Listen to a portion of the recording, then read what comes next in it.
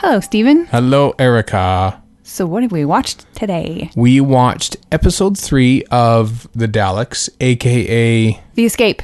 No, I'm just trying to think of the story title because it's... The Mutants. Good job. Thank you. It's, I have a theory about that.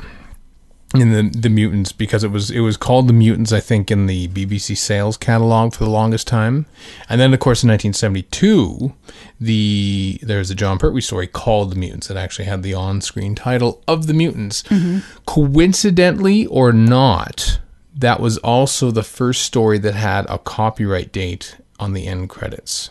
Which one was? The Mutants in 1972. John Pertwee one? And I'm wondering if that was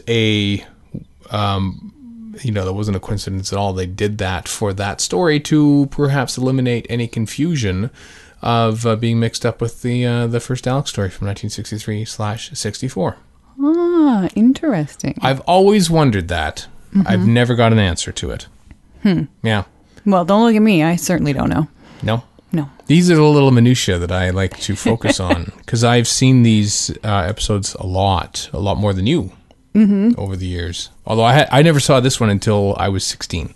Oh, wow. Yep, because I saw the William Hartnell run later on in my teenage years, despite having watched Doctor Who pretty much continuously from age 12 to 16. Wow. Yep. I don't know if I've ever seen this before. I really don't remember. No? No. No. But I'm really enjoying it. Yeah? Yes. How'd you like this episode? This was really fun. I loved watching. Yes. Good. Well, it started off with, it's been a while since we watched the last one, so I kind of didn't have it in my head where we were. And it starts off with Susan in the TARDIS, and she was just super brave and came all the way back from the city all by herself. And when she steps outside of the TARDIS, it's just, I'm so proud of her for just stepping up. Uh-huh. And then she sees the Thal guy, and then she's all scared, and I really, really like the beginning of this episode.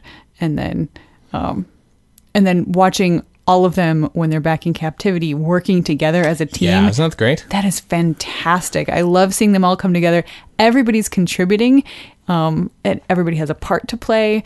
Everybody is still scared. Mm-hmm. You can tell, Barbara's not sure about putting all the mud in there. Yeah, there's a lot of tension, isn't there? But she's the one that came up with that idea, yep. Which I think is wonderful.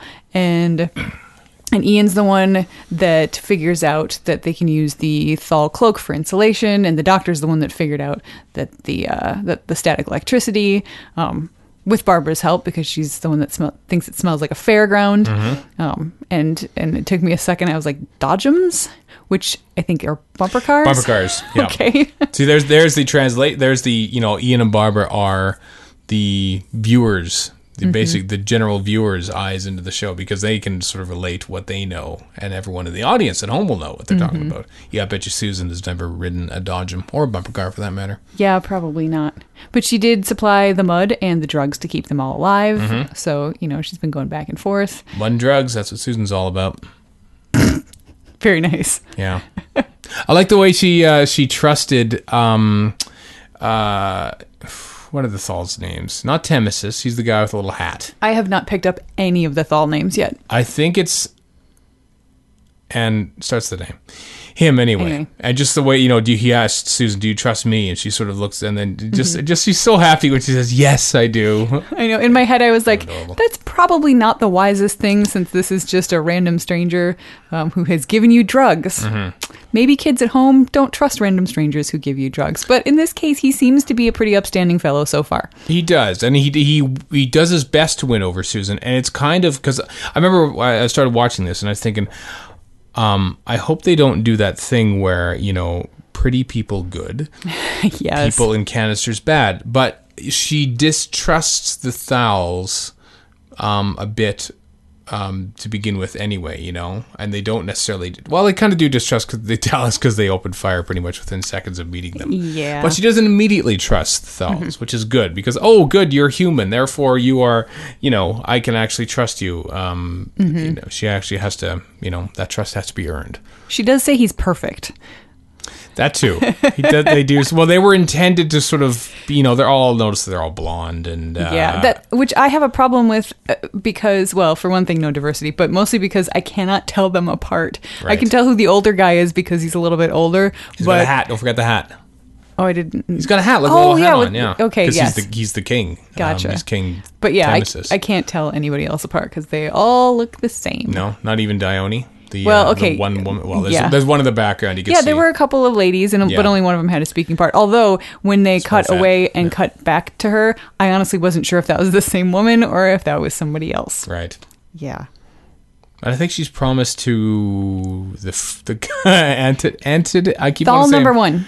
I keep wanting to call him Antidon. Antidus. Is that his name? I have no. Why are you asking me? There's Gannett. Oh, I forget. Terry Nation and his names are very similar.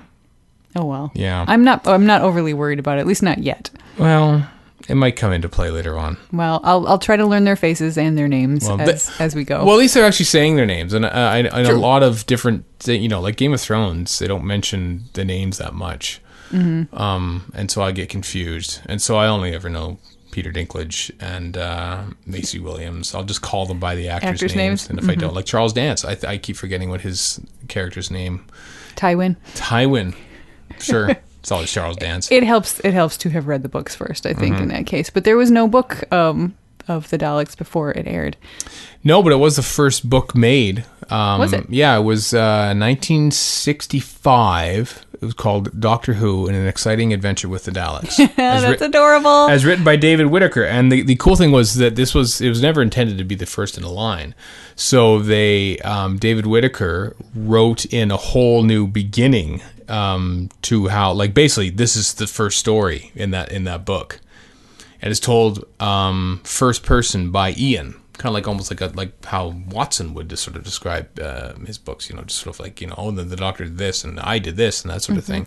And they somehow stumbled into the TARDIS on Barnes Common is what it was called in the book. I don't know what that means. It's just a different street than Totter's Lane, which is what it was on the TV show, of course. So on Barnes Common, somehow Ian and Barbara stumbled into the TARDIS, and then off they went, and the first place they went to was Skaro. So, yeah. Interesting. Yeah. Wow. In fact... Not canon. Not no, but another little fact, because this is what my job on the podcast is to do, is to dispense random facts. I think the chapter. I think the first chapter of that story, the novelization, was called "Nothing at the End of the Lane." So I don't know if you've heard that before. That phrase before. Yes, I have. Yeah. It's been used on a couple occasions for like tie-in books or something like that. And indeed, Neil Gaiman called his book "Ocean at the End of the Lane" because of that. Ah. Oh, that's lovely. Isn't it though? It is. All ties together. Yeah. Mm-hmm. Yep. Yeah. Is that all we got? I think so. I mean, I wish we had more time tonight to watch more because I'm very excited and invested. People have said that this one is slow and boring, and I suspect that there will be some more dead weight a little bit later on. But so far, I haven't seen any of that because I really have felt like every episode has just really cooked along. Mm-hmm. And you know what? I think watching it this way, one episode at a time, everyone who says it's dead and boring has probably sat down and watched all 7 episodes back to back. It's never intended to be that. Mm-hmm. It's not a series for the Netflix age. It was always intended to air once a week, and you sort of had to remember what's going on. And so I know I wanted to watch an extra episode 4 after this. We didn't have time, but I think Terry Nation who wrote this gets a lot of flack for like writing simpler stories and not like putting his heart into it or anything like that. But I think it's a rollicking good little adventure story. I agree. With a little escape going on at the very end, and we can see the Dalek. Ooh, how about that? What do you think of the whole escape attempt for when they try to get away from the Dalek? I loved as I said, I loved the way that they put it all together, and I liked how they all worked together at the end, and I did not like how Ian sent Susan and Barbara out in the hallway before they opened it up to pull the creature out. Right. But whatever, it was the 1960s. It was the 1960s. Yep. Women folk can't see that sort of thing. You understand? Yeah. So I thought that was very smart, and it seemed odd to me to put Ian in there since he's the biggest of all of them. Like, I would have probably put Susan inside because she's smaller. But she doesn't, even, especially since she would probably have more experience operating an alien device than Ian. But she's not going to have the voice.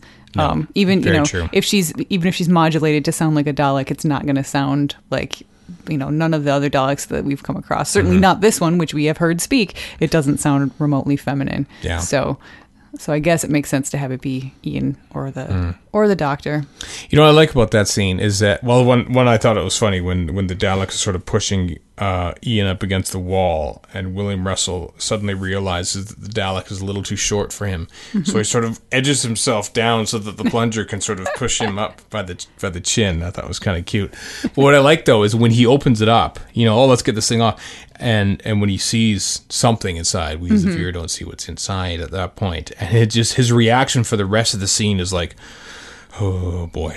Yeah. Like he has just seen a ghost of some sort. Like but he's realizing that he has to get it done, but he's like completely in shell shock at that point. It's a good performance. It is. And then we see a creepy claw come out from underneath there. Very effective. Very effective ending to an episode. Yep. It's not quite the same sort of like, cliffhanger that we get these, when I don't want to say these days. In my head, I'm thinking as the late 80s as these days, or mid 80s. Right. The Doctor Who that I was used to growing up with. But still, it is a moment and scary and has a little bit of a thrill factor. I know. So, and it's job, tantalizing. It's tantalizing. You only see a tiny bit of a claw coming out of there. So. Yep. Yeah. And now I get to be nervous about what happens when they get to the end of the hall. Meet that Dalek sentry. It's very exciting.